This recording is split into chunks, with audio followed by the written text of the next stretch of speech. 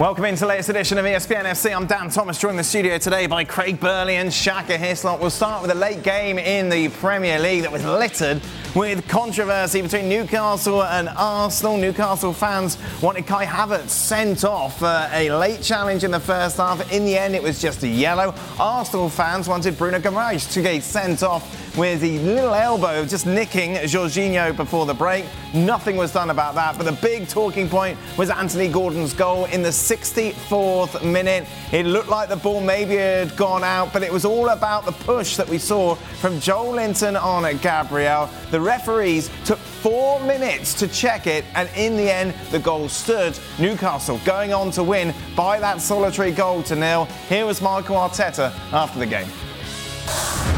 Yeah, we have to talk about the result because you have to talk about how the hell this goal stand up, and it's incredible. I feel embarrassed, but I have to be the one now coming here to try to defend the club and please ask for help, because it's an absolute disgrace that this goal is allowed. It's an absolute disgrace. Why do you think it's a disgrace? Because it's not a goal. For many reasons, it's not a goal. For more than one reason at least, it's not a goal. And it's too much at stake here. We put so much effort. It's so difficult to compete at this level. And it's an absolute disgrace. Again, I feel embarrassed. I've been more than 20 years in this country, and this is nowhere near the level to describe this as the best league in the world. I am sorry. Playing devil's advocate, there were free checks and the information back from yeah. That makes it even worse. Even worse. It makes it even worse. You just need to see one image, c'est fini. And you have any doubt, you look at the second one, and if this is a goal, okay, that's fine then. They're saying they haven't got camera angles to prove one way or the other. I don't care, honestly, I don't care what they say. It's the outcome. It's too late. Whatever they say is too late. I don't want to be in the hands of people. Sorry, did you think the ball was out for the goal? It was a foul or an offside? But this is really the question, guys. The question is, it's not a goal. It's simple. It's not a goal. Simple.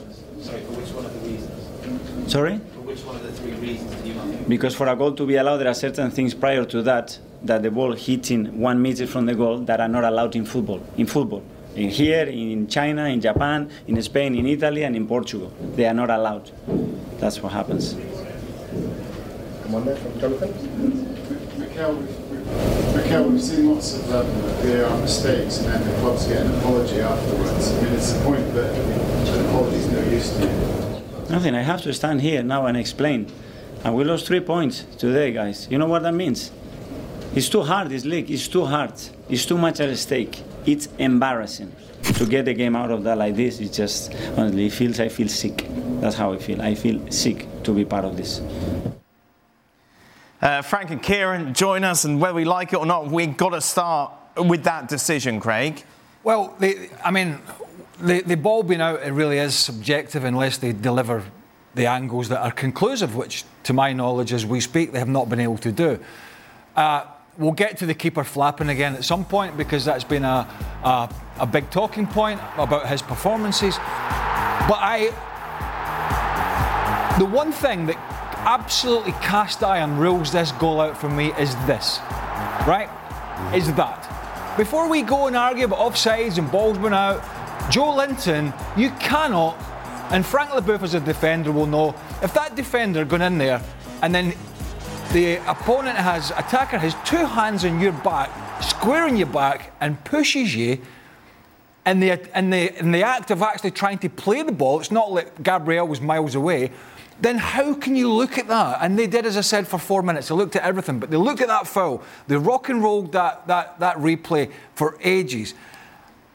If that's not a foul in the box on a defender, I don't know what is. So once again, we have and look, we can pick apart maybe some of the Arsenal performances and what they missed and what they didn't miss.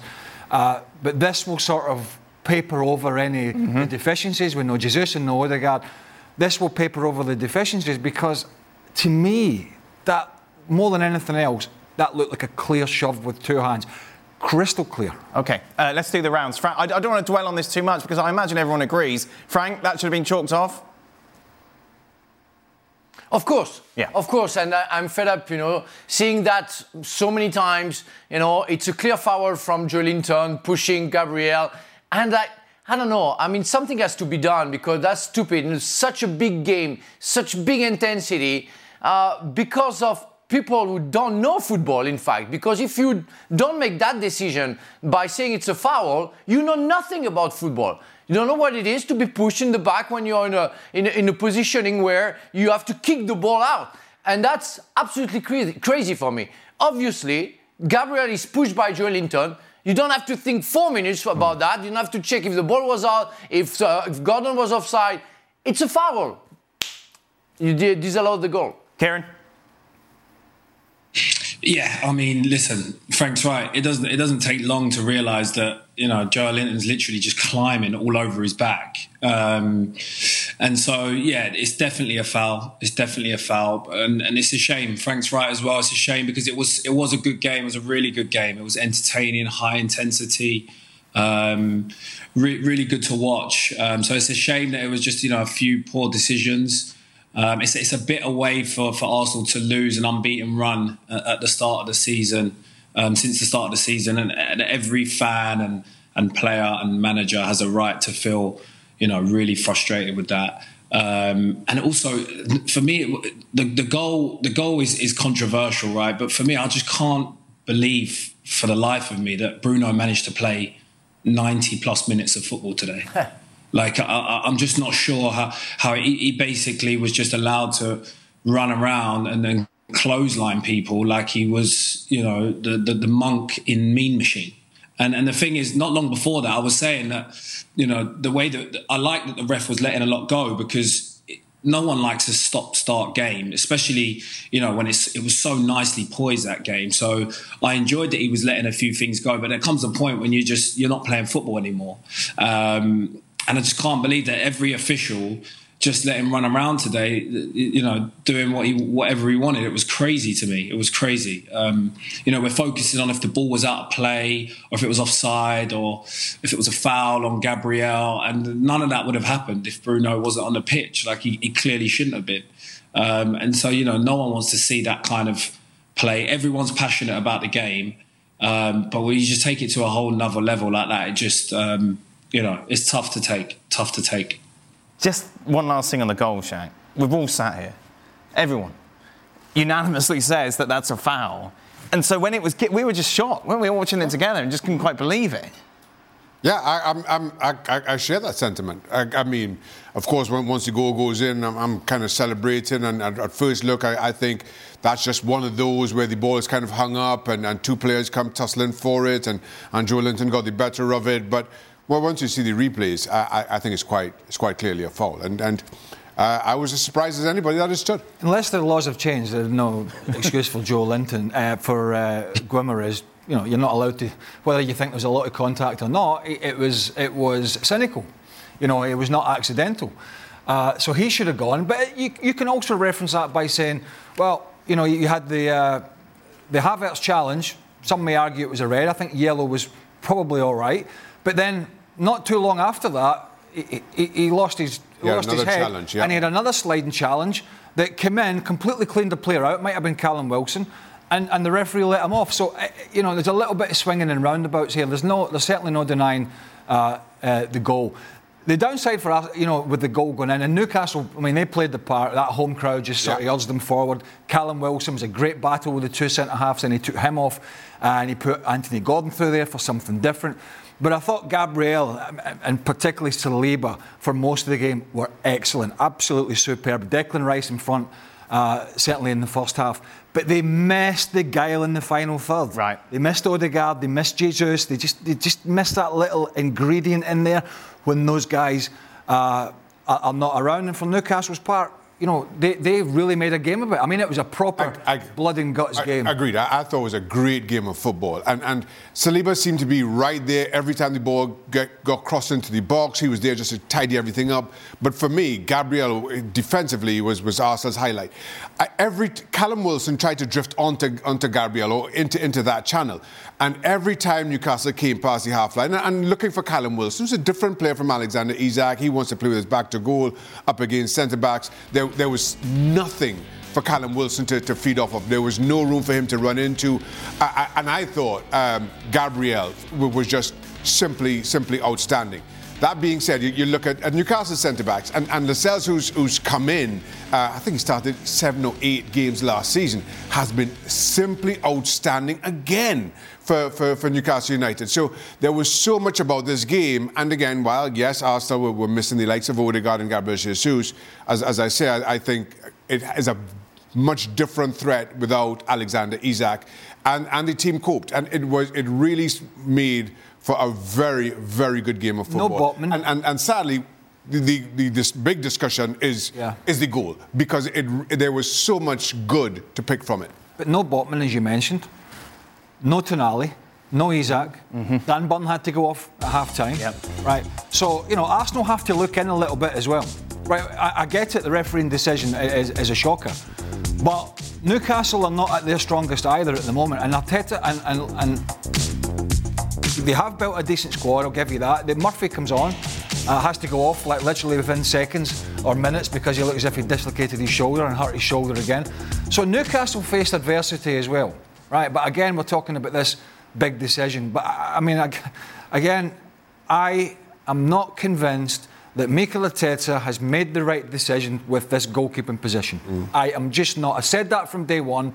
I've said, look, I don't think the passing has improved any. I don't think the fact that he's supposed to be a better passer of the ball has made a jot of a difference to this Arsenal side. But I tell you where it has made a difference, his decision-making with cross balls. Not just today, but almost every game that he's played in. Now, first thing Shaq said again today, you thought he was quite close to near his near post. Too far to the near post. I said this with the goal that he conceded against Chelsea. I thought he took a very advanced position, almost parallel to his near post, when there was no threat at the near post. You take that position if the striker coming in is coming in near post. He got embarrassed with the Mudryk goal, and I thought this one, once that ball goes wide, again he was very advanced, and the nearest player to it was Gordon, who was coming centrally, and then kind of ran to the near post. So, and even then, when he takes his position near post, he's square on. Right. So once the ball goes over his head, he can't make any ground.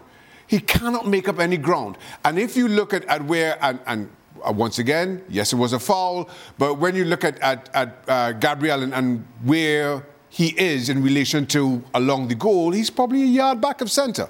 And the ball is hitting him in his chest. And Raya is nowhere. And that, for me, is prime goalkeeping, or what should be prime goalkeeping position to catch a cross. But for me, poor starting position, poor body shape, that is not a complaint you should be making about a goalkeeper at this level of the game. Yeah, Kieran, if your goalkeeper just came out and sorted that ball, we wouldn't even be having this discussion. Yeah, I mean, I have to agree with Craig. Obviously, now at the moment he's not in the best form, but it's still early. It's still early, so I don't want to jump on him too much. But I think he's playing with fire a little bit, and I think as Shaka says, his starting positions are a little bit worrying. And that will start to filter through the back four and the deep line midfielder. And if these insecurities keep cropping up, then it will affect the team, unfortunately. So, it's probably something that Mikel will want to address soon. But it is early. But yeah, it seems to be a little bit sticky. No, it is early, Kieran. But I mean, at the end of the day, you may have noticed that team at playing blue in Manchester they're going to put a huge run together, I would imagine. And Arsenal, it's a problem because, and he said it in his interview, Arteta, he said, this league is difficult. It's difficult when City are playing the way they are, when Liverpool are playing the way they are, when Newcastle play like this. You can't afford somebody to give them time. Now, do I think Ramsdale, who lost 3 in midweek, I'll give you that, do I think he would have been able to paw that away? I do. I'm not saying he would have caught it, but I think having a lot bigger stature and a better starting position would have been able to swat that away. Right, Raya cannot. Right, he's not the biggest, he's not the most imposing, and he's making bad decisions. Now, there are other facets of the team, but it's undeniable that this is not a head-scratcher and something that Mikel Arteta might have to backtrack on as the weeks go on. But by that time, if he doesn't and he keeps making mistakes, he got away with it in the Man City game at home. He did that very same thing 2 or 3 times in the Man City game. He got bailed out because Arsenal won. But how many times can he keep making mistakes while City and others keep winning? There's going to be a lot of pressure on decision-making for the Arsenal manager very soon. Let me also say, listen, I get it. You feel that you lost the game unjustly and you're angry about it. But Mikel Arteta is saying that there was only one team trying to win this game. I get it. You're hurt. But I thought that was a ridiculous statement to make. Given the game of football that we just witnessed, I thought that was an absolutely ridiculous statement to make. Frank, overall, looking at the attacking prowess of Arsenal, how concerned would you be today that they didn't really create anything? Well, I think it's Craig who mentioned that some players were missing, and that's a reality. And in fact, you have also some players that we see less than at the beginning of the season. I'm thinking about Saka. The second half, he was absolutely invisible, and that's something Arsenal cannot afford. We don't have the Martinelli that we have. Of course, Odegaard wasn't there, and Nketiah was quite absent today, and we have the problem.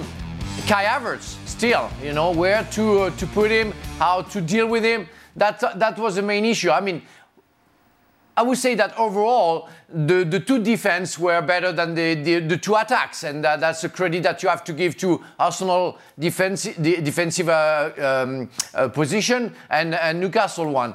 But yes, I was quite disappointed, especially at some point where they were before. They were playing with more pace, with more creativity, with more responsibilities in what they were doing. Right now, it's like, yeah, we don't take any risks, and let's see. There is another thing. You have Jorginho. I've seen Jorginho playing for Chelsea. This kind of player who makes passes to make sure that the passes will be in the stats, will be all good. 100 passes. I don't take any risk. I just play wide. I like the fact that you have somebody like Partey in the middle of the park who take more risk, who go forward. I love players who like to try to get some risk, to go quicker at front, to serve the players who play at front in the best way, to give them some free time. It doesn't exist with Jorginho. That was the issue already when he was playing for Chelsea, and that's still the same problem. So it doesn't go that well for Arsenal right now, especially when they play away from home. And we already saw that when they played against Chelsea. They were fortunate that Sanchez put them back into the game, but they should have lost against Chelsea already. He's the type of player, Jorginho, for me, at this stage of his career, that comes on 70, 75 minutes to shore a game up. Right. Keep the ball, talk to the players, use your experience, keep it simple and tidy. But I totally agree with Frank, and I know Partey's not been available. I think he would take a big load off Declan Rice. I think Declan Rice is having to do too much because Jorginho is a ball player but not a great defensive midfielder. Puts himself in position, but he's not that physical. I think Partey's a terrific player. I know he's had his problems, but I do think that would be a better balance in the midfield. But once again, for the majority of the game, I thought Rice is looking like, I know he played in the team that lost, but I think he's looking like the 100 million plus player that he is. I mean, he just gets forward, makes tackles. But yeah, Arsenal, they're going to have to find some form, find some consistency. And I think I might be wrong in some of the stats. I think they had one shot on target or something like that. So that tells you. The Jesus injury problems are a problem. I said this to you the other day. I like Eddie Nketiah, a good player. You can't ask the young lad to carry the can for the whole season. Now, the other question would be, well, could I put Kai Havertz up there? Because he has played there before for Chelsea, Leverkusen and Germany. But he's not giving anybody any confidence. So then you're saying, well, if we can't rely on Gabriel Jesus to be fit on a regular basis, do I have to go back to the board and say, we need to go and spend in January again? So there's already a lot of stuff to think about for Mikel Arteta before we're even at Christmas. So hardly an ideal start to the season. You're going to owe Stevie Nicol $50, aren't you, Kieran?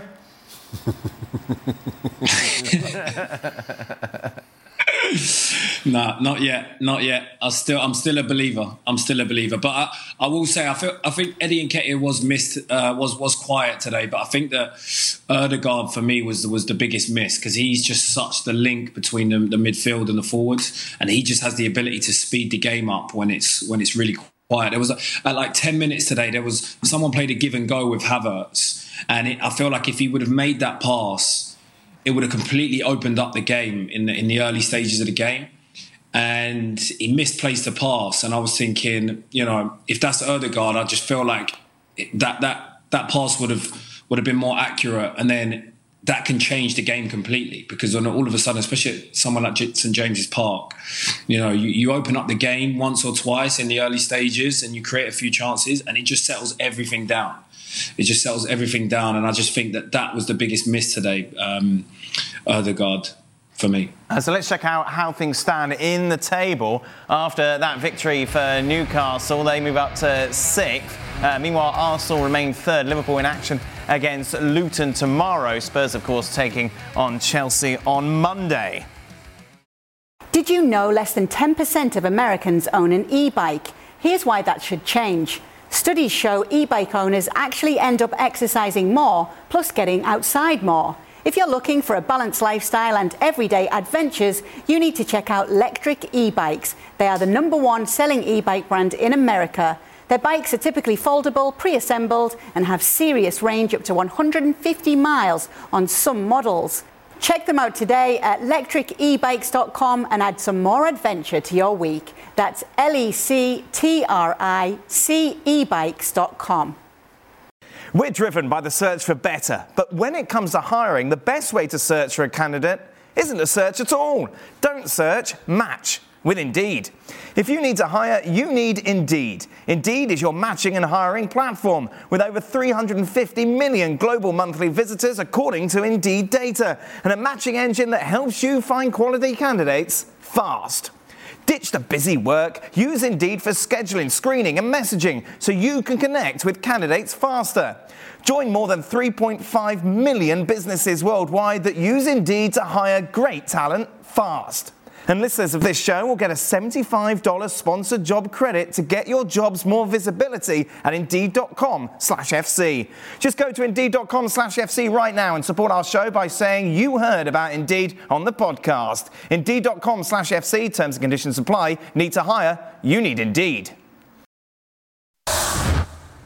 Manchester United sit 8th after a 1-0 victory over Fulham. This was terrible, horrible match, lacking in any sort of quality apart from the finish that we saw from Bruno Fernandes late on. How awful a job did they do trying to clear this? Yeah, it's just a mess. It just sums up the whole blooming game. But this is good. Goalkeeper Shaq? No, I don't think that. I think he's unsighted. I give Bruno Fernandes full credit for the finish, but I'm with Craig. I mean, Fulham played their part in how poor they were defensively. And then Leno, as I say, I think he's unsighted by Ream, who's going towards Bruno Fernandes and just about sneaks in. So you could say, right, Ten Hag let off by his captain, gives him a little bit of time to breathe. But the problem is, if you watch that game, it's like every other Manchester United game that we've seen this season. And you expected something different? But I suppose you could look at the scoreline and say, oh, there's some character there, there's some fight for the manager. But apart from that, apart from the goal, we didn't see anything, did we? No, and this is where they are, and that's, you saw the look in Ten Hag's face, just relief. It's dire at the moment. Surprise. Yeah. It's just dire at the moment, and he just wanted to avert more questions, which I'm sure he had some anyway at the press conference, but obviously that's coming after a victory is much easier to sort of bat them away. But he just had to avoid some more stark headlines in the newspapers, which he's done. But as you said, boy, unsurprisingly, horrible to watch. Yeah, it was horrible, Frank, wasn't it? Oh my God, I was thinking what I could say, before the show, and I said, what I can say good. Well, credit to Bruno Fernandes. Mm-hmm. I've been tough many times about him and his behavior, but his goal was good. But he has to write checks to Palhinha twice.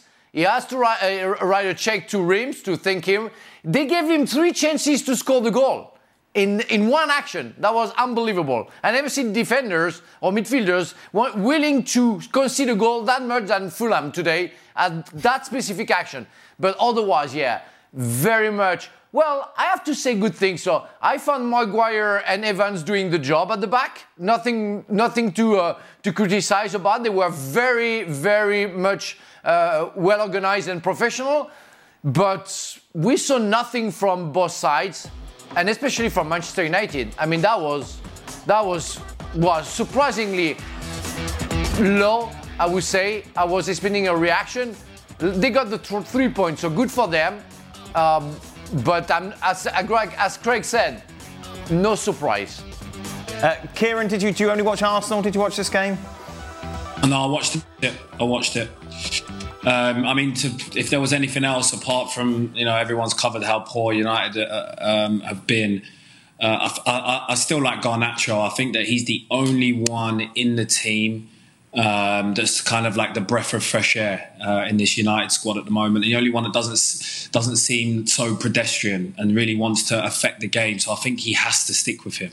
Most of the team still seem to be affected, like confidence-wise, by the bad form, and it's understandable. But listen, this is where they're at right now, just finding a way somehow. I'm always interested to watch the United games because I just wonder how they're going to find an answer to score a goal or to not concede. But yeah, they've ground it out today. Fair play. They've spared their blushes and another unconvincing performance, and they'll take that all day long. What point in the season do you think it's going to get to when we actually sit in this studio and go, do you know what? United were really good today. I think it will take a new manager. At what point in this season? Because the paranoid United fans going, oh, they're picking.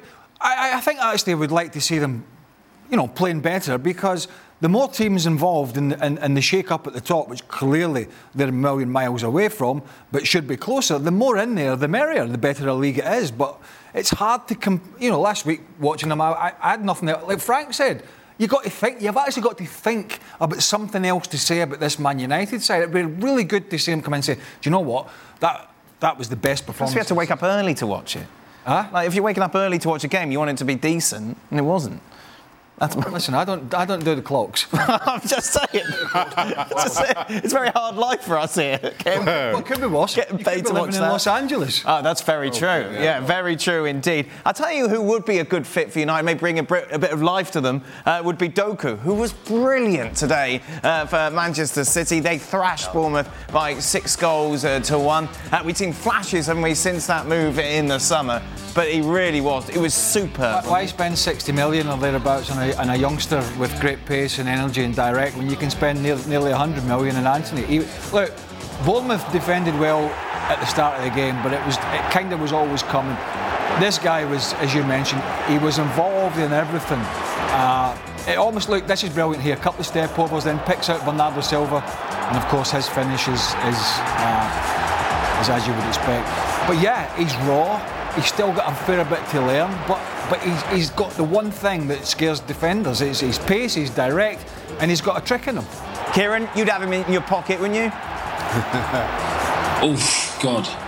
I mean, he's scary right now. He's scary. That first goal, I mean, most of his play today he's just unplayable right now. He's unplayable and he's undroppable for me. He is his balance, his vision. I mean, even that pass here is phenomenal. Just completely opens up the game. He's given City most of their life right now. What a signing! He's had an unbelievable start to his Man City career. And that's it, Frank. It's another player who joined City and got better. Yeah, that's what it is. Well, when you are surrounded by already terrific players, it helps to get better and to level up your performances. And the guy is simply amazing. He's on fire. And I have to say, when I saw him playing a little bit in France, well, I didn't see that. But when you play and you have kind of a mojo with Manchester City, you fly with. And that's what's going on. I mean, everything is perfect right now from him. And I'm so pleased to see that. Good, very good catch. Very good catch. City are good. I think we've covered that now. Meanwhile, Sheffield United are not good, but they did register their first victory of the Premier League season. They went into their tie with Wolves with 1 point. However, controversy in this game as well. A late penalty was awarded. No chance. No chance. I had a long look at that one as well. Yeah, no, I'm sorry. But, he's gone to kick out and he stopped. right? And you might call it a little bit clumsy, but he's gone to kick and he's stopped, and the Sheffield United player's just fallen over. Yeah. I mean, again, you can. We saw that a couple of weeks ago. What game was that? Oh, we've seen a lot of games, Shaq. Oh, yeah, never mind. Yeah, last week. Penalty given kind of cheaply like that. O'Neill furious, the Wolves manager, afterward, Frank, he said he sat down with the referee after the game and the referee consistently told him why it was a penalty. Yeah. So he was saying to him why he was wrong every time, you know. I mean, we see that. With 4 former players, we exactly agree with what happened. We see the players stopping the action and not kicking the foot. So they have to consider that sometimes or most of the time they're wrong because they know nothing about football. They're in the middle of the park to disturb the game. So either they go back to play football and to understand a little bit of what we do, otherwise they have to be kicked out because they disturb the game. Really.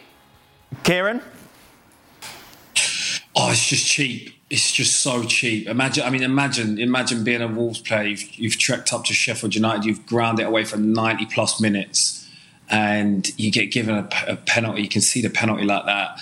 I just feel like the refs just need just a touch of common sense, you know. And then you get to see it on the replay as well. I think there's been a lot of cheap penalties being given recently in the league. It's concerning, actually. It's concerning. I'm not really one to moan about the refs, but you know, after today especially and the last couple of weeks, it's a little bit sketchy at the moment. But for me, that's only VAR. I think in real time, when you look at the referee's position on top of the box, it looks a penalty. Right. But once you see the replay, again, for me, once you see the replay, I'm not sure how you, at the very least, don't say to the referee, go and have a look at this. Our Webb's having a time of it, isn't he? The head of the PGMOL. You want to come back over here again? I mean, he's spending almost every Saturday night now locked in a broom cupboard, crying. Just like, they don't want it. Just doesn't want crying in a cupboard? Because he doesn't want to see the mistakes all these why does he have brooms? Are making. How many times can he go on British network TV and apologise? Where's Howard? Oh, he's back in his cupboard. He's back in the broom cupboard. But don't worry, Mikel Arteta and Gary O'Neill. We'll release the audio. Oh. That'll cheer you up. Oh, I mean, God. How many times is he having to say to his troops, Howard Webb, come on. Yeah. How many conversations this year has he already had? Come on. Hey, we need to up our game. But Shaq is right. You know, back in the day, the referee just missed it. Sure. VAR, what are they doing? What are they doing? Oh, dear. I will say thank you very much to Kieran and Frank. They'll be back, though, for extra time as we just remind you how things stand at the bottom of the table. That win for Sheffield United, well, they're still bottom. Burnley are terrible as well. They lost again today. Luton Town are in action against Liverpool. Those 3 teams that came up, you feel, could be those 3 teams that will be going down come the end of the season. Passion, drive and patience. The formula for winning championships is also what keeps your ride or die alive. eBay Motors has everything you need to maintain your vehicle and level it up to peak performance. Superchargers, roof racks, exhaust kits, LED headlights and more. Whether you're into speed, power or style, eBay Motors has you covered. With over 122 million parts for your number 1 ride or die, you'll always find exactly what you're looking for. And with eBay Guaranteed Fit, your part is guaranteed to fit your ride every time or your money back. Because with eBay Motors, you're burning rubber, not cash. With all the parts you need at the prices you want, it's easy to make your car the MVP and bring home huge wins. Keep your ride or die alive at ebaymotors.com. Eligible items only, exclusions apply.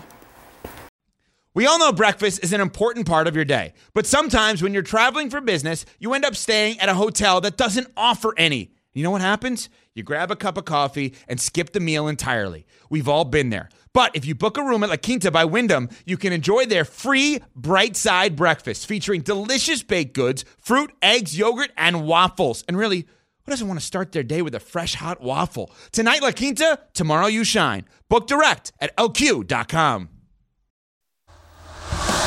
It was the first Klassiker of the season, and it went the way that many have before it. Bayern Munich convincingly beating Borussia Dortmund by 4-0. Upamecano would open the scoring in the 4th minute. It was all about Harry Kane, who got a hat-trick, back-to-back hat-tricks, in fact, for the English captain in the Bundesliga, and it puts Bayern now 2 points adrift of Bayer Leverkusen, who won again today at the top of the table. Well, in Dortmund for us and calling the game was Stuart Robson and Derek Ray. Here's their reaction.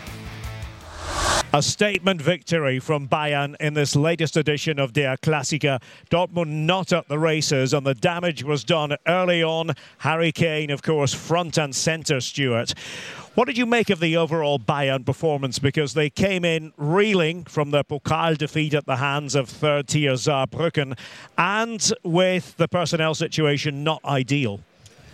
It didn't matter in the end because Bayern Munich, when they got the ball into midfield and they played around the pressure that Dortmund tried to put them under, when they counter-attacked at pace, the likes of Coman, the likes of Zane, the likes of Musiala, with Harry Kane linking up the play as well, they were totally dominant. Every time they went forward, they looked as though they were going to score a goal. And that started right from the very first 5 or 6 minutes. In the second half, they could have scored far more than they did. They missed opportunities when they weren't quite as effective as they might have been with the final pass. I thought Bayern Munich were excellent all over the field. They made 1 or 2 sloppy mistakes at the back when they tried to play it from the back early on in the game, but apart from that, I thought they were excellent. Yeah, in the first half it was mostly about Bayern control.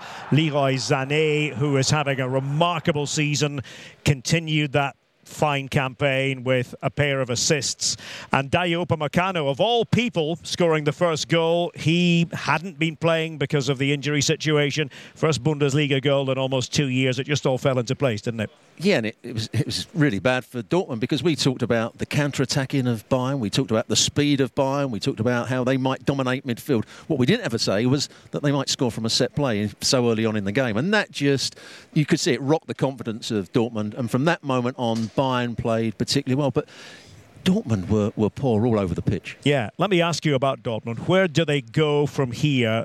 Their first defeat of the season, but are they really in the running in terms of the title picture? Well, we talked about it before the game. We were here for the first game of the season against Cologne. Yeah. And they didn't deserve to win the game. I thought they were very poor on that occasion. They looked as though they could be counter-attacked at will. Their midfield was too slow. And throughout this game, there was a gulf in the athleticism between the two teams. I know Bayern are very quick, but Dortmund looked a slow side, both mentally and physically. You know, when they had to chase things, when they were outplayed in midfield, when they were played around in midfield, there was no recovery runs. And that's a massive problem for Dortmund. I don't think they're one of the top 3 or 4 teams in the Bundesliga at the moment. Although this is their first defeat. I've watched them play this season. We saw them against Eintracht Frankfurt last week. They were lucky to get a result there. I don't think they're a great side at the moment. Well, the story belongs to Bayern. Harry Kane now 15 goals from his first 10 Bundesliga matches and plus 31 goal difference for Bayern. That is the best goal difference ever recorded at this stage of a Bundesliga season. Very emphatic from Germany's record champions. Hi, it's Mike Greenberg letting you know ESPN Bet is ready to take you through all the biggest sports moments this spring. The official sportsbook of ESPN has exclusive offers and markets from Scott Van Pelt, Stephen A. Smith, and me, plus many more. From the playoff intensity to finally getting out to the ballpark, there's no better time for sports fans. Sign up today. New users get a bet reset up to $1,000 in bonus bets if your first bet doesn't win. Download ESPN Bet today. What a play. Must be 21 plus and present in select states. Gambling problem? Call 1-800-GAMBLER. Terms and conditions apply. See app for details.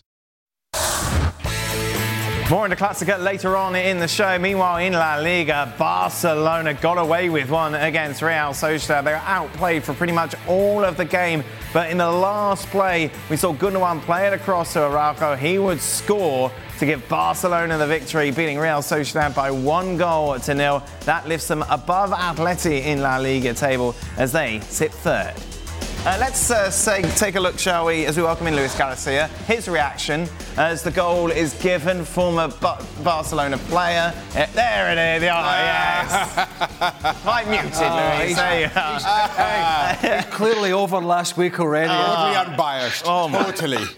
Luis, there was an argument last week, obviously, that Barca maybe were a little unlucky to lose that game. They were lucky to win this game, weren't they, today? Yeah, definitely. First thing that I'm going to do in the next one is to keep my camera hide until the last minute. That's something that you learn very quick. we were expecting a reaction from Barcelona, and I think we didn't see anything today. But the resilience, the hard work that they put on today, we saw the stats of the game, and that's what we were expecting, a very even game. The same possession for both sides, same action, but definitely not what we saw on the game. We saw a very good Real Sociedad with a fantastic intensity in almost 90 minutes. I think that's the last part of the game. They look tired in the last 10 minutes. Barcelona reacted well. They brought two players in the wide area who kind of helped keep a little bit tighter in the Real Sociedad. But yeah, it's just the result. It's as important as the game. If you don't play well, at least you get a result that can reinforce the message of Xavi. I'm sure that Xavi is not happy with the way that the team play, but sometimes you need that. Maybe a little bit of luck, maybe one option during the game to get that goal who give you a little bit of confidence for the next game, because definitely on the pitch, Barcelona needs to improve so many things, starting from the way they build from the back. So many problems today, a lot of effort to try to bring a lot of missed balls, and that's the way that Real Sociedad bring it today. Fantastic game from Imanol that today doesn't get anything, but the way that they've been playing, at the end we are going to see them fighting for those top positions. So fantastic 3 points for Barcelona, but a lot of things to improve. Well, he took off quite early. Lewandowski, Felix, Felix, and Cancelo. 3 big players. Now Lewandowski might have been partly through the fitness problems that he's been having, but he didn't get a kick in the game. Even when the ball came up to him, he couldn't hold it up. And Real Sociedad did a great job all over the field, from the back four to the midfield, winning second balls, pressing, passing well. Just completely outplayed Barcelona. But as Maka said in the commentary, quite a lot, there's the big problem. All that good football, you're not killing teams off. I mean, Olazabal's a good player. He's an experienced player. I think he's got 6 goals in the league this year, but he's not a prolific goal scorer. And they missed that. And they paid the ultimate price for it. They had fair warning just before the goal from the Gavi chance, which he should have scored. And then obviously Gundogan, brilliant ball. Probably the best thing he did in the game, because he's another one that had a poor game, but a brilliant ball, and Araujo timed his run. And that's the difference. And as you said, maybe Xavi will feel some vindication because last week went against them. But I think last week went against them because they lost their shape a little bit. Right. Bellingham scored a great goal, then they lost their shape. They got a little bit ragged and they paid the ultimate price. They were just outplayed here today. But it's fortunate for them that Real Sociedad in the final third were nowhere near as good as their build-up play. But as much as Sociedad may be missing the Alexander Isak, who left over 12 months ago and haven't really replaced, as Craig says, and Luis says, Real Sociedad are by far the better of the 2 teams. And a couple of weeks ago, I remember we had a question on here talking about Ter Stegen and how good he's been. And while I think without question he's been, as compared to 90% of the goalkeepers at this level, he's been good compared to what we've seen of him over the last few years. I don't think he's been anywhere near what we've come to expect. But this was as big a performance from Ter Stegen as we've seen for quite some time. I thought he was simply outstanding. He was the difference between a Sociedad, even without that finisher, being comfortable winners in this one, and a Barca team who you're looking for a response given the defeat of last week. While you get the result, I don't think you get the performance that many were expecting. Yeah, what's the biggest concern from a Barcelona perspective of what they saw today, Luis? I think the lack of creativity up front. They look very predictable. They look very plain. We didn't see games on the last 30. If you try to think about the highlights, they were a little bit rushy and a lot of problems on the build-up with Araujo, with Koundé. They don't want to break the line just with the ball. They just are afraid to try to make a step forward. They know that when Busquets was there, everything was easier. Give the ball to him, or if I decide to make the run forward, he's going to take my place. At the moment, there is no one player who kind of help this team to take the ball and bring the ball to the striker. And today, we saw anything of that, and that's a big concern because this Barcelona and the way the Xavi wants to play is about possession, is about creativity, and we haven't seen anything of it tonight. So at the end, if you don't create, you're not going to bring the ball to the players up front. You're not going to score goals. Last week against the Real Madrid, Xavi mentioned, if we do not have the end product, we are going to struggle. Today, it was once again. Today, they were lucky because the other team didn't have end product either.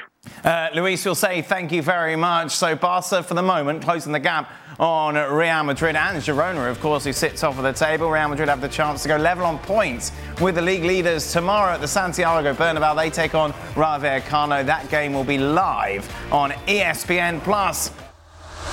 And after the game, Gemma caught up with Xavi. With Xavi Hernandez, sometimes football is difficult to explain. How can you explain that such a tough game for your team, that you struggle so much, especially in the first half, you end up having the 3 points in a way like this? I think it's easy to explain. Last week we deserved to win. Today maybe we don't deserve to win. And today win, and last week we lost. So I think it's football. It's incredible. In 1 week, maybe when we deserve much more, last week we lost. And today we won. Maybe Real Sociedad could have won today. But it's football. It's football. We suffer, we defend really well. They put more intensity in the first half. I think we equalized in the second half. And okay, this is football. Of course, we need to improve, but are 3 points very, very, very important today.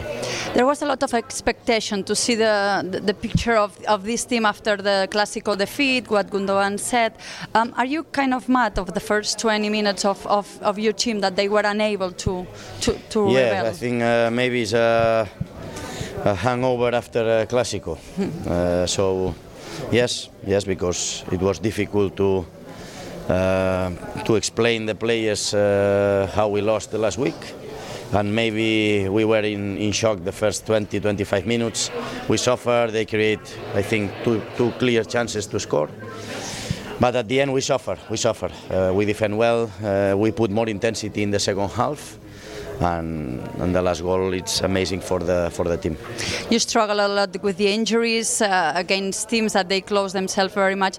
Do you see the light that like this team can be able to do one step and to go back to playing well and winning? Today is an unbelievable step forward because we didn't play well and we won. So it's unbelievable for us against one team that.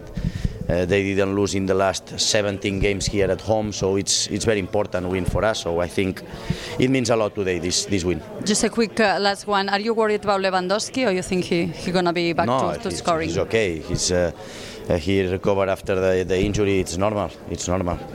We need to manage the players that they are coming back after injury. So Pedri, Rafinha, Robert, Koundé, but I think they are well. Gemma joins us from San Sebastian. Now, Gemma, what were the fans, the players of Real Sociedad like at the end of that? They must have just been shell-shocked. Yeah, they couldn't believe it. They felt very sad. I wouldn't even say outraged, probably later, but they couldn't believe it. What the chances they missed, how well they played. Something similar happened to them the previous week against Rayo Vallecano. They ended up with a draw. And that frustration feeling that you deserve more, but when you miss chances against a team like Barcelona, that they didn't do much, but they have a good quality in the final third, even it was a defender today, the hero. They felt very sad, but they have a game here against Benfica on Wednesday, Champions League. They are a Champions League team. They deserve to be. They showed why. And that's the feeling that Imanol Alguacil, he was really upset today. One of the days I've seen him more mad, the coach. They felt very frustrated. Jem, before we let you go, I just want a word on Girona. What a story this is turning out to be.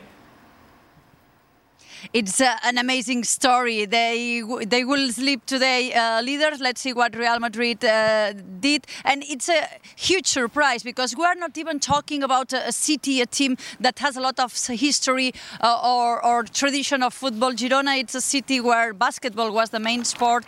In Catalonia, they are other teams, but they managed to build a really good team, a really good base. Of course, the money of City Group, the Man City owners, helped them a lot, but they built a team team that it's one of the most attractive teams to watch in Europe right now. And Mitchell is doing an amazing job. You know what kind of team it's going to be Girona in each game. And they just need one a little step. For example, when Real Madrid went to Montilivi at some point, it was not enough. But I think they are doing an amazing campaign. If you ask me, are they going to be the next Leicester? I think it's too soon to say. La Liga it's a little bit more difficult. That's why only 3 teams won this competition for 20 years. But you never know, and we like this kind of underdog surprise. Are you going to be all right getting back, Gemma? You had an 8-hour delay today to get there?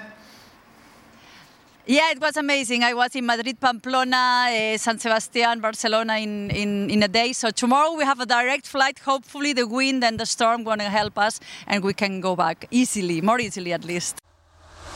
Be sure to stay tuned. Kieran and Frank join us for Extra Time, which is next.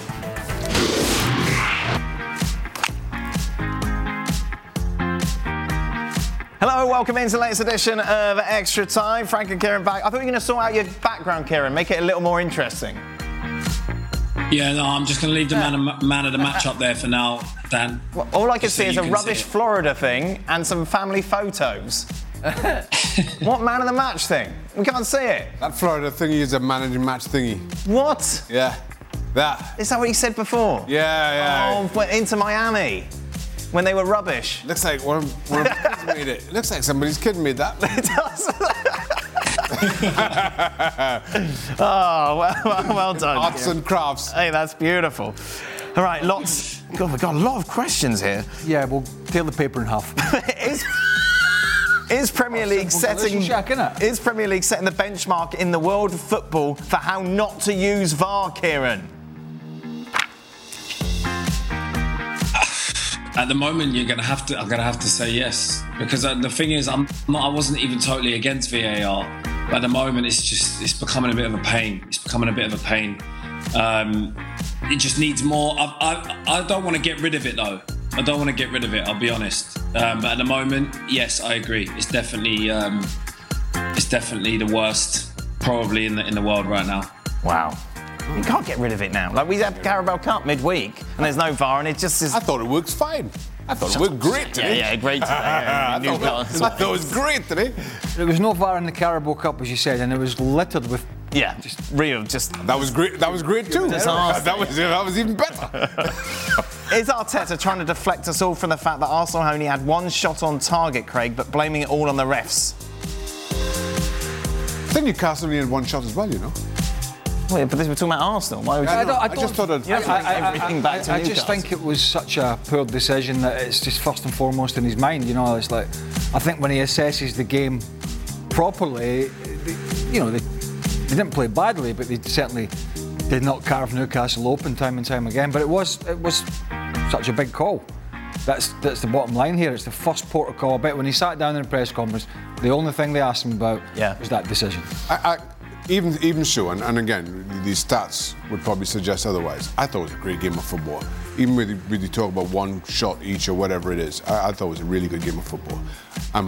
Thanks, Shaq. I'm a connoisseur. No, thank you very much for that. I'm surprised you were able to see it, because at one point I looked around and you'd actually jumped in the bowl of soup that you had. you were inside the soup, eating it from in there. How's the soup now? Oh, it's all right. It's holding up. Kieran, why is Arsenal attack not as fluid like last season? Has the absence of Xhaka caused this? What, me? I think the absence of Xhaka has actually. I think he probably had his best season last season. Let's be honest. After a long spell at the club, and I think he was probably. I don't think he was underrated last season. I just think that he was appreciated more for what he was doing, and he calmed down his antics with, his fouls and stuff. And so he just cleaned up a lot of his game. And I felt that he was a really good link. And he just gave that balance, especially when Zinchenko came in last season and started to, play inverted. It gave Xhaka a bit of a different role. So I do think it is having a bigger effect on the team than most people think. But today, it was Ødegaard missing today was the key for me. So yeah, I do think it's a problem. I think that Arteta did want Havertz to fill that role. Hasn't worked out probably as well as he thought so far. But again, it's still early in the season and early enough in the season, and I think it's going to be something that he's going to look at. Did the Klassiker, Shaka, tell us more about Bayern or Dortmund? Dortmund. I thought Dortmund were desperately poor today, and on a number of levels. You concede a goal early on, and then all of a sudden your wing backs have to push on, and Wolf up against Leroy Sané was as one-sided as you could hope to see in a football game, and they just got exposed. So Bayern needed a response, given their exit in the cup in midweek. And while this was a big game, goodness me, it was only one team that showed up. But as a guy from Peaky Blinders said that was on the commentary for us, Robbo. Right. They were just... Did you see him dressed? I hope he's taking that jacket. He's looking old. Didn't you think Robbo looked old today? I couldn't see any more than his scarf. It looks as if somebody squashed his face today. I know. Is it because he was next to Derek? I don't know. Derek was coming out with all those pronunciations. He just looked rough. I sent him a message saying you look rough today. Yeah. I hope he's kept that receipt though, that jacket, scarf, and the hat topped it off. Yeah, I know. It was like, right, he's like, don't ask me any questions. I know, it's not the best look. He said the athleticism between the two sides was the pace, and athleticism was just there for everyone to see, that Bayern had all the pace and the power. And if you saw Hummels running back for the Harry Kane's first goal, oh my God, you can hardly move. I reckon I could beat Hummels in a race, you know. Do you think so, Shaq? Yeah, well, I don't know. Well, I've seen you move. With your tummy. Apparently, we're going to get Robbo's look for everyone. How are you, Frank? You all right? Norwegian racing fish. I'm good. I love Robbo's scarf. You know, it's kind of Paul Smith scarf. You know, very classy. Yeah. For the rest, I'm not sure. No, yeah, he looked rough.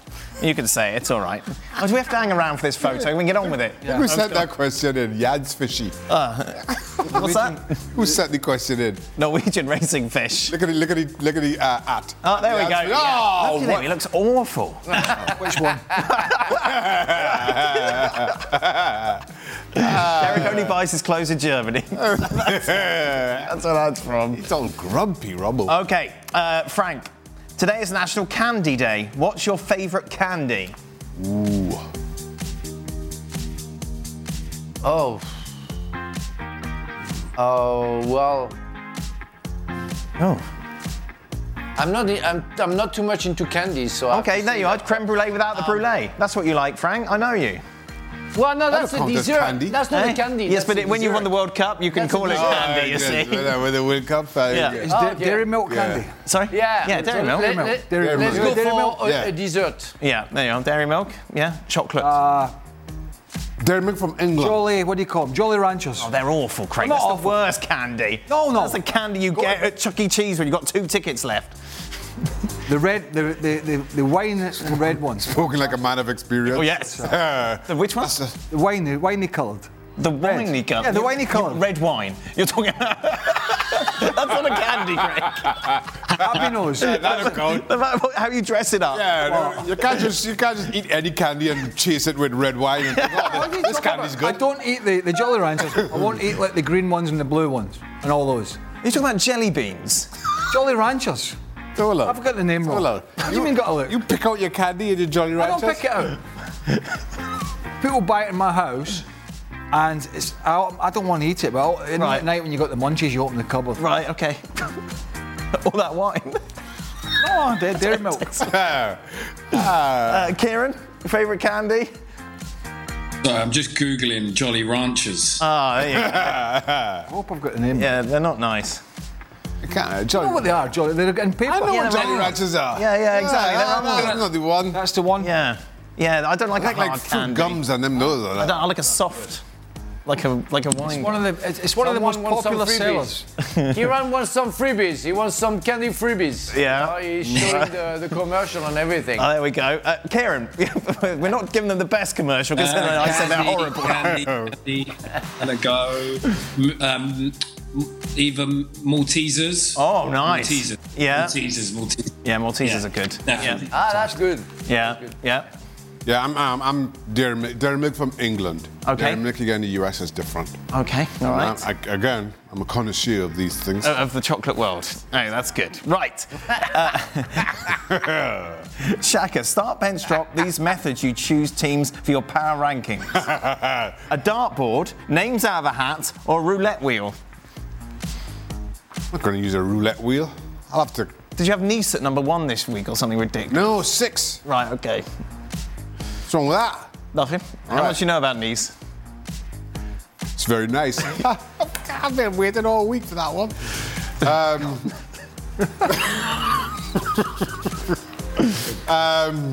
I'm going to... I like the dartboard method. Are you any good at darts? Because you've got good reach. Oh, you think I just put it in the board? Well, no, you've got a longer reach than me. I've got a larger distance to cover. I bet you have to throw... When you play darts, you have to throw it like a javelin, don't you? You have to have a run-up. Out the way, everyone!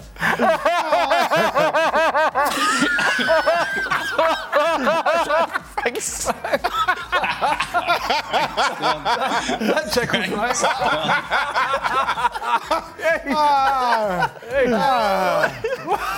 Oh my God. Wow.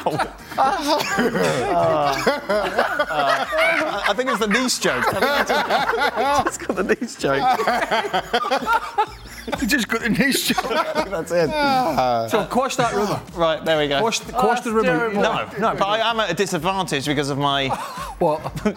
Size? Lack of athleticism. For Shaka, it must be easy, no? You know, if you put like hit the treble 20s, how do you get it out the dartboard? I get there's a little step, a little special step.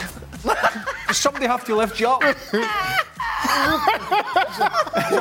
There's a man there specifically. And double tops. You got just 57, puts the mic down, then lifts you up. Please do it, man. Commentate my darts. Yeah. What are you doing here? Oh, God. So, Shaka, would you say? Is it easier for you? I don't know. Have you ever played darts? I've played once or twice. Oh, I you're not? hardly ever played darts. No, Stevie was a member of the darts team, wasn't he? Yeah, Sport Billy, isn't it? Yeah, the pub team in Liverpool. I'm being serious now, right? Not about that, but right. I actually have my mate that was over for the member guest golf. He's short. Rob Donnelly, right? Rob Donnelly, everyone. There we are. Greg's mate. He's short. Because I want to put him in it. Similar size to you. Yes. He was throwing... We were in a pub years and years ago in a pub one Sunday afternoon playing darts with a couple of boys. And let's just say he'd had a few. Right? Yep. Well, let's be real, he was drunk. All right, okay. And he was going like that with a dart, right? And people were eating, right? The pub, and people were going like that. People were out for Sunday lunch, were going like that. Peppered by darts. Yeah, we had to take him out. Because the dart was like, he was going like that. I was like, what are you doing? He's like, oh, Rob Donnelly. Oh, no. How's your darts playing, Kieran? Terrible. Yeah. Right, questions. Yeah. Right. Did you want to say something, Frank? I did once. I remember playing darts. Once with when my son was born, and the night that we went to a bar with some friends and we partied, and we had some few, like Craig just said. And I have to tell you, it happened like on the 3 darts that I had to throw, none of that went into the target. I was so hammered. That was horrible. People were doing like that too. This took a nice turn. Craig, have you ever seen Bean at the receiving end of a dodgy goal on more than one level, like the Newcastle goal? The ball was out of play, there was a clear foul on Gabriel, there was a handball from Joe Linton, and a clear offside. Well, that's a lot to take in. It is a lot to take in. No, I don't think so. Not. Well, I don't think we've got clarification at the ball. No, there's no. You need the camera like above the goal line because of physics, Shaka, don't you? Yes. I mean, you always when you lose. Yes. Yeah. Yes. I've had a few goals where it's gone in and I've berated the referee, but it's not been for a comedy of errors. Yes. And there was no VAR, obviously. So not really. No. Kieran, you got sent off when it wasn't you. I suppose that's the closest you've been to this. Yep. Spoken about it many times, and it still burns to this day. Man. I do wonder why we don't have cameras on the side so that you can just see the ball up the line, though. Does anyone Does anyone know what I mean? It's a lot of cameras, Kieran. Yeah, there's too much cameras. Too many cameras. We're already arguing with the cameras that we have. You can put the camera, I suppose, on the corner flag, insert it, and then that would be a long line. Well, do you remember there was one? How often do we? Well, do you remember there was one at West Ham, Shaq, when the ball was cleared up the line and it went over David Moyes' head? You remember this? No, you don't. And he was actually stood in the technical area, and it literally went over his head a yard or two out and spun back in.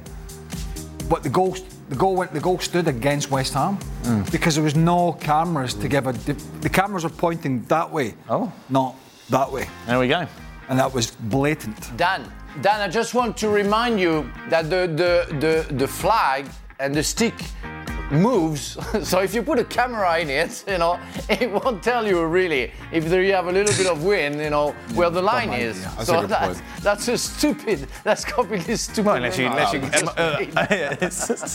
you want a flag with more purchase. There's a little, more solid. And a flag pool. Sure. Nothing. What's the difference between a flag and a pole? Nothing, carry on. Why? Well, not why. What are Kai Havertz's best attributes? It's a fair question, in my opinion, for someone who can play in different positions but not be effective in any single one, Kieran. Oh dear, S is angry. Man. His best attributes. I think he covers a lot more ground than we think, like physically. As opposed to mentally. Are you calling him fat? Is that what it is? He's really fat. He's fat that we recognise. I've covered a lot of ground there mentally today. But he's not the quickest. He's not the quickest off the mark. So it kind of probably looks like he ambles around the pitch a little bit. But actually, I think his positional play is good. I think he gets himself into good areas. He has a good understanding of the game, so he knows where he needs to be, on the pitch. He's got a good left foot, and he can strike a ball. When he's on form, he can strike a ball well. But we just haven't seen it enough. If I ever get in any kind of trouble, I need a character witness. Yeah. I'm calling Kieran. Really? Yeah. He wasn't particularly convincing. Yeah, but we didn't give him an awful lot, did we? Shaka doesn't look that fast. Yeah, but he made something of very little, which is what I'm asking for in a character witness. Maybe Kai Havertz is good at improving people's backdrops. There you go, yeah. Maybe he can decorate. Get him in and exactly. A bit of decorating behind you. And, what do you want for 70 million? Fix a backdrop. He likes donkeys, doesn't he? He set up a donkey charity to help donkeys. There you go. Some nice positive things about Kai Havertz. He's a good guy, correct? Yes, it is correct. Yeah. Well, what's the problem with donkeys? There's not enough donkeys in the world.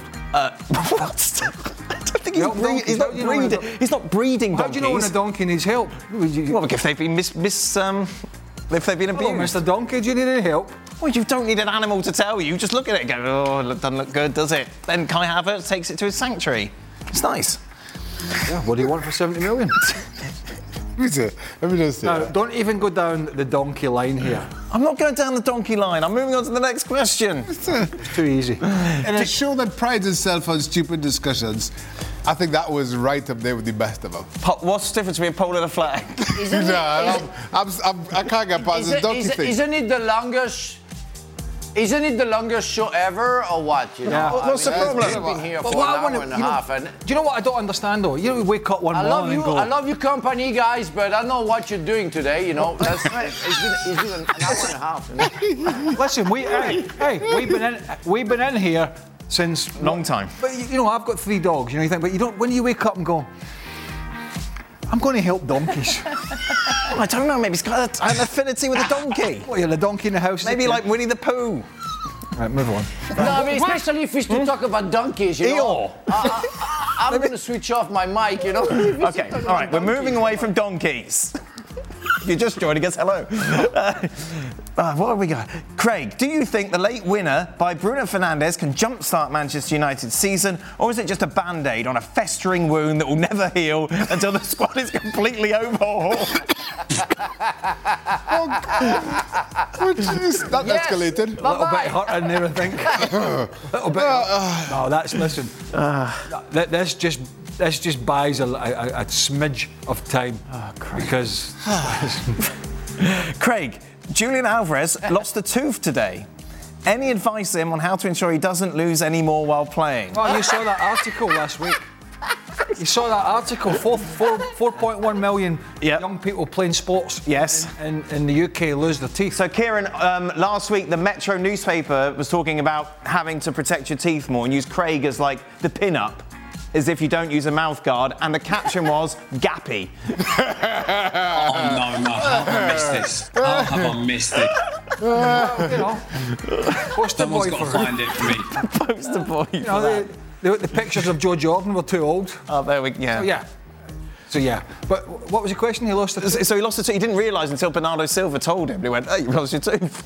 I realised because, I was red wine everywhere. Yes, beautiful. Blood. There's a red wine theme to all of this. Oh. Frank, rank these bold players in their prime. Vieira, Stam, Company. Oh. Excuse me, I didn't hear what you said. Vieira, Stam, and Company. How would you rank them 1 to 3? Ooh. Wow. Rank these bold players. That's what's bold got to do it. Just for fun.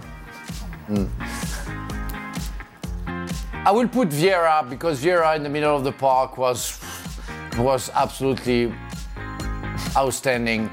And I love Stam. Stam was very quiet, but was a wire. Didn't play in the same position, by the way. So to compare Stam and Company is easier than to compare Vieira, Stam and Company. Vieira was playing in the middle of the park, where the two others were the centre backs. But Vieira first, Stam, and then Vincent Company. Did you have a relationship with Vieira, Kieran? You would have crossed paths, yeah? No. No, had he gone by then? Yeah. There you go. Well done, Dan. Another Pele moment. I'm not that old. I know. I forget you retired early. For Kieran. You do this all the time. What age were you when you retired? 34. Well, he went to MLS before then. For Kieran, on that point, with all of these footballers headed to Miami to join Messi, when can we expect you to follow suit and lace back up the boots? Luis Suarez, of course, the latest to go. I'm not sure I'd fit. I'm not sure I'd get in the team now. No. They're on fire. They're going to be a force next season. Definitely. I'll tip them to win it.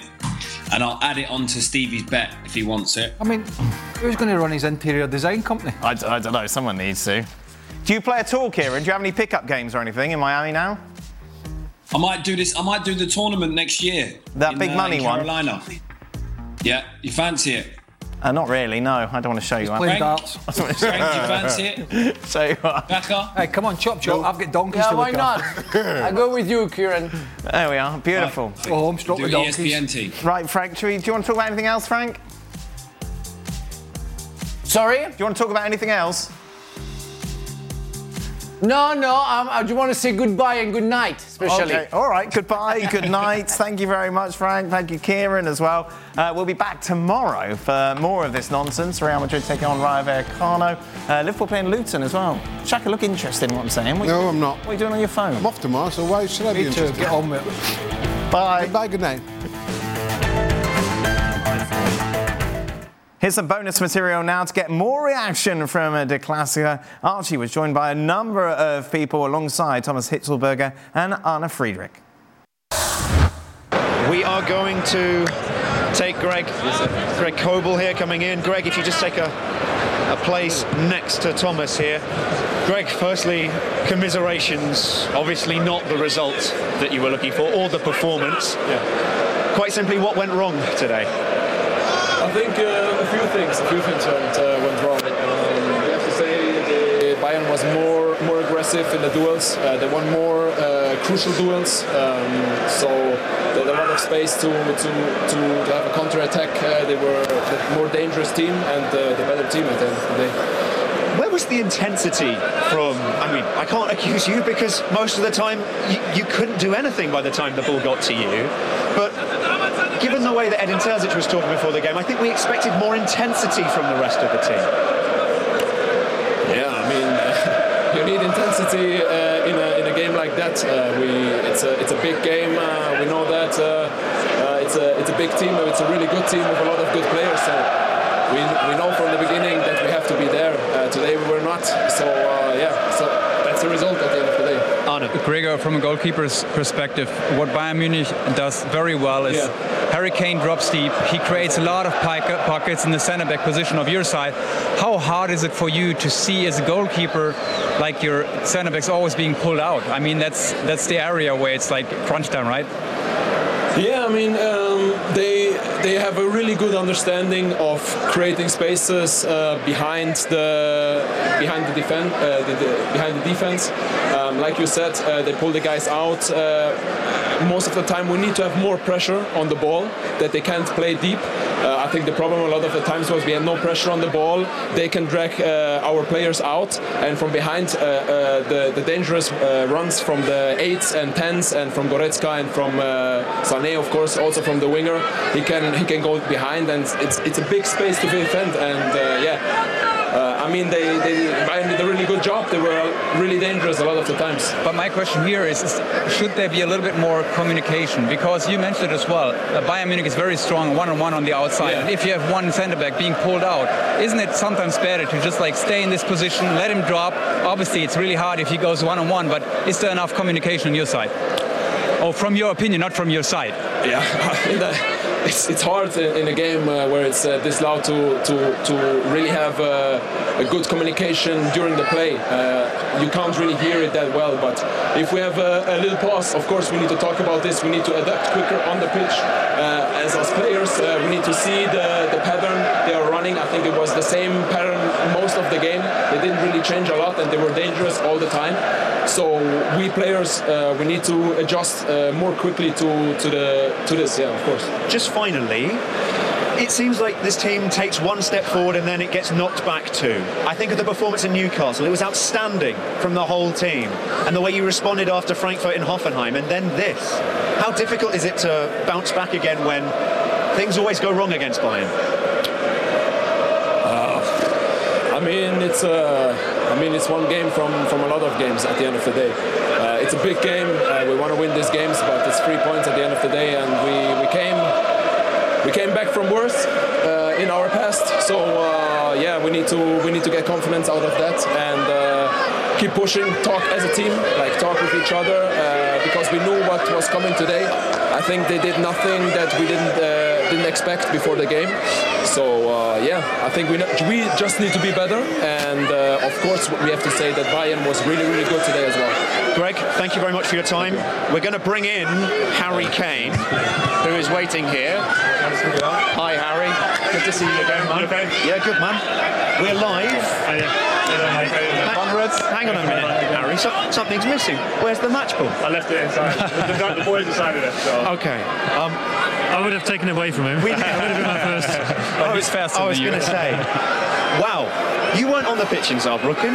I don't know how much you will have understood of the media storm that's been going around the last few days. But what an answer from yourself and your teammates today.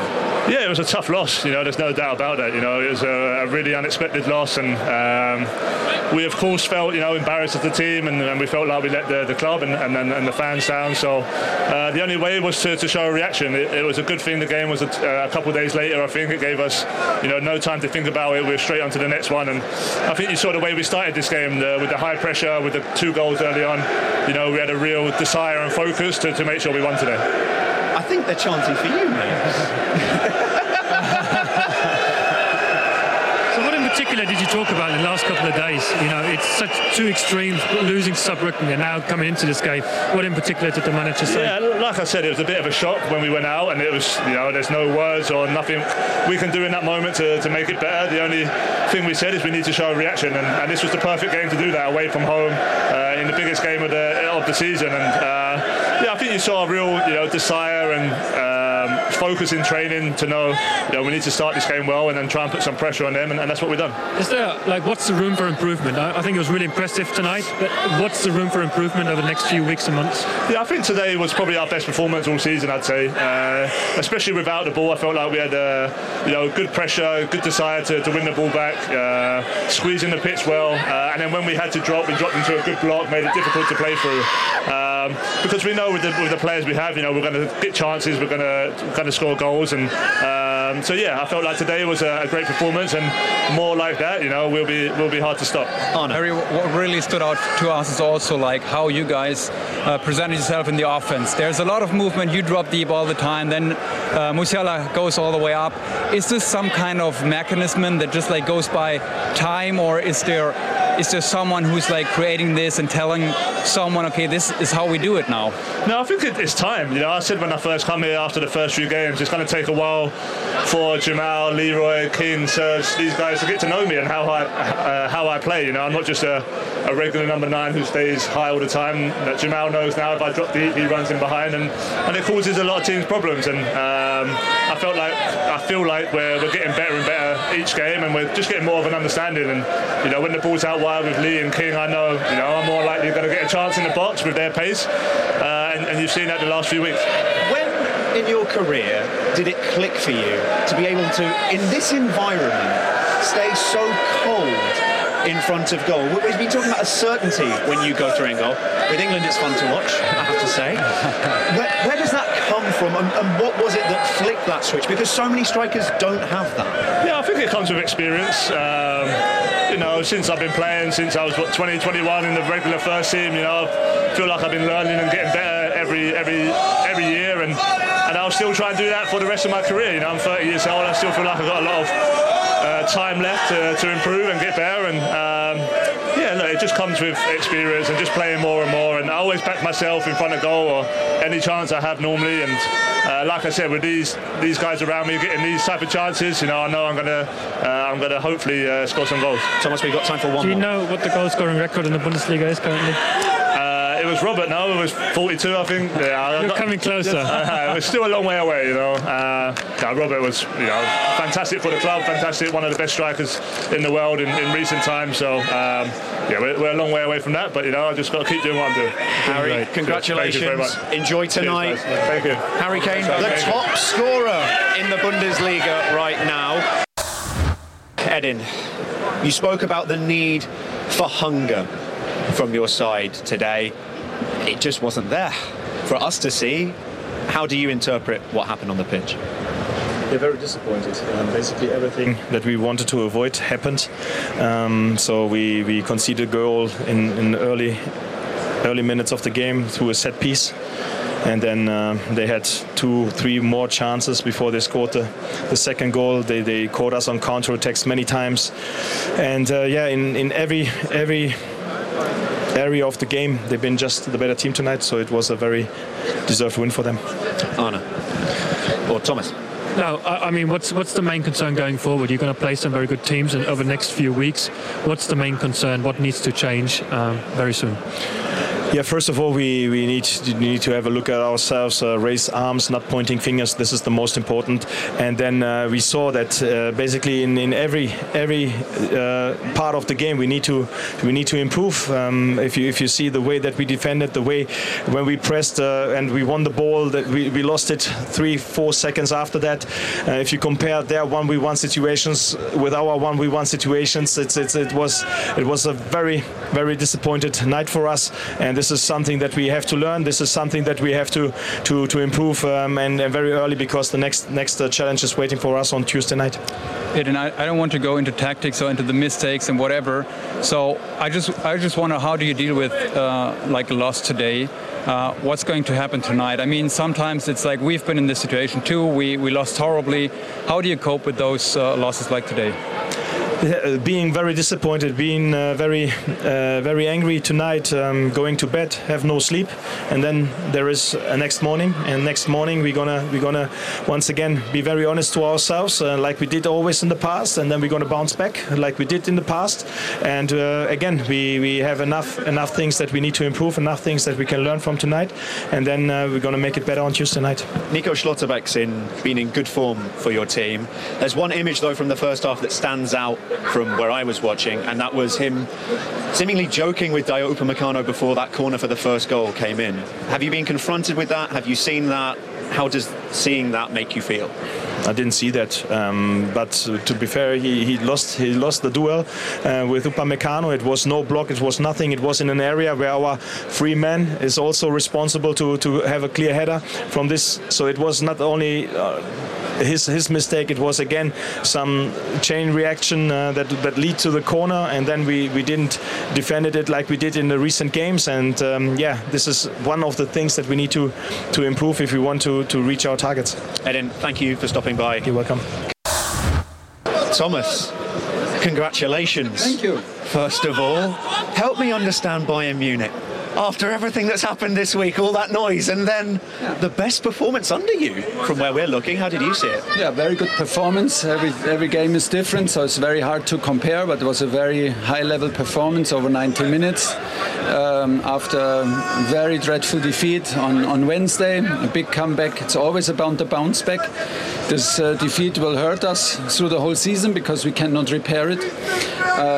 But we have to live with that scar, and we try to keep calm. We try to infuse confidence and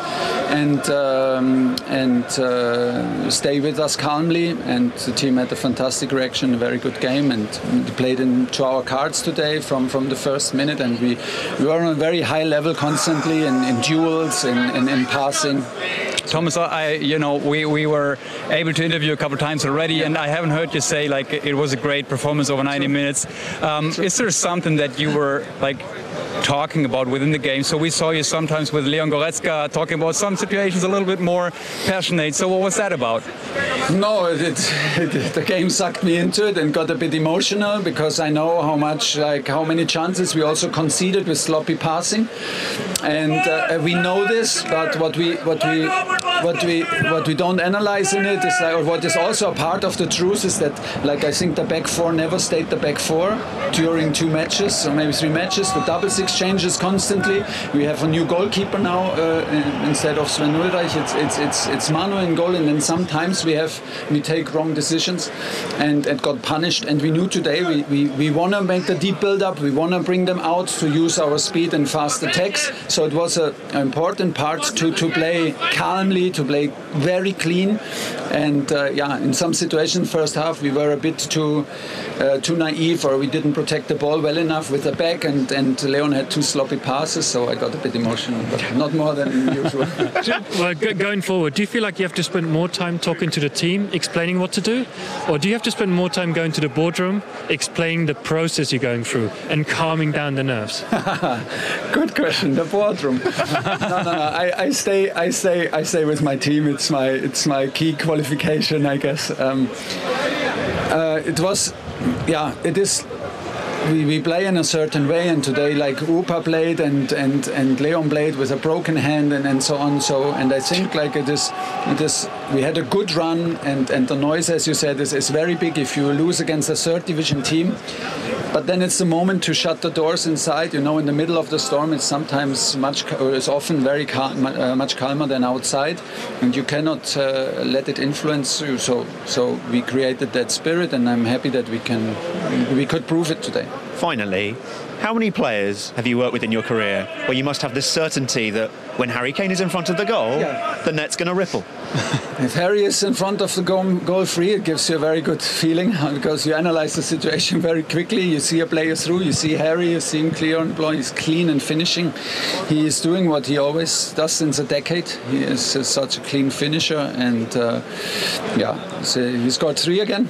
Yeah, 3 is massive, of course. I hope you can count them. from open play, and I'm happy because it's what we want from him, and it's what makes him happy, of course. And it was a big stage for him to perform like that. Thomas, thank you for stopping by. Thank you, guys. Alles Gute. Thank you. Alles Gute. We will just stay with Thomas and Arne for some final thoughts on what they've seen and what they've heard, I guess, as well. Thomas Tuchel was being very diplomatic there with your question about the board. I thought, how did you see what he said? Well, I thought it was important to ask him that because, you know, they're in a good position in the Bundesliga, a good position in the Champions League, and yet you feel like the club is almost, you know, there's so much noise around the club, and that's why I asked the question. And but overall, these are the moments where the fortunes can turn, where things are calming down, where he gets the time to develop the team, and eventually they go to, you know, where they always want to be and belong to the top. Arne, what stuck out from what we've just heard? I think so first of all, I've never seen him that excited after a game, which was great. Obviously, in the future, there's some things that are really being important. First of all, players staying healthy. Because there's also next year, there's the Africa Cup, there's the Asian Cup, and they have already a slim roster already. And I can see Thomas Tuchel at one point knocking at the door again and asking for more players. We're driven by the search for better. But when it comes to hiring, the best way to search for a candidate is to not search at all. Don't search. Match with Indeed. If you need to hire, you need Indeed. Indeed is your matching and hiring platform with over 350 million global monthly visitors, according to Indeed data, and a matching engine that helps you find quality candidates fast. Ditch the busy work. Use Indeed for scheduling, screening, and messaging so you can connect with candidates faster. And Indeed doesn't just help you hire faster. 93% of employers agree Indeed delivers the highest quality matches compared to other job sites, according to a recent Indeed survey. Leveraging over 140 million qualifications and preferences every day, Indeed's matching engine is constantly learning from your preferences. So the more you use Indeed, the better it gets. Join more than 3.5 million businesses worldwide that use Indeed to hire great talent fast. And listeners of this show will get a $75 sponsored job credit to get your jobs more visibility at Indeed.com/FC. Just go to Indeed.com/FC right now and support our show by saying you heard about Indeed on this podcast. Indeed.com/FC. Terms and conditions apply. Need to hire? You need Indeed.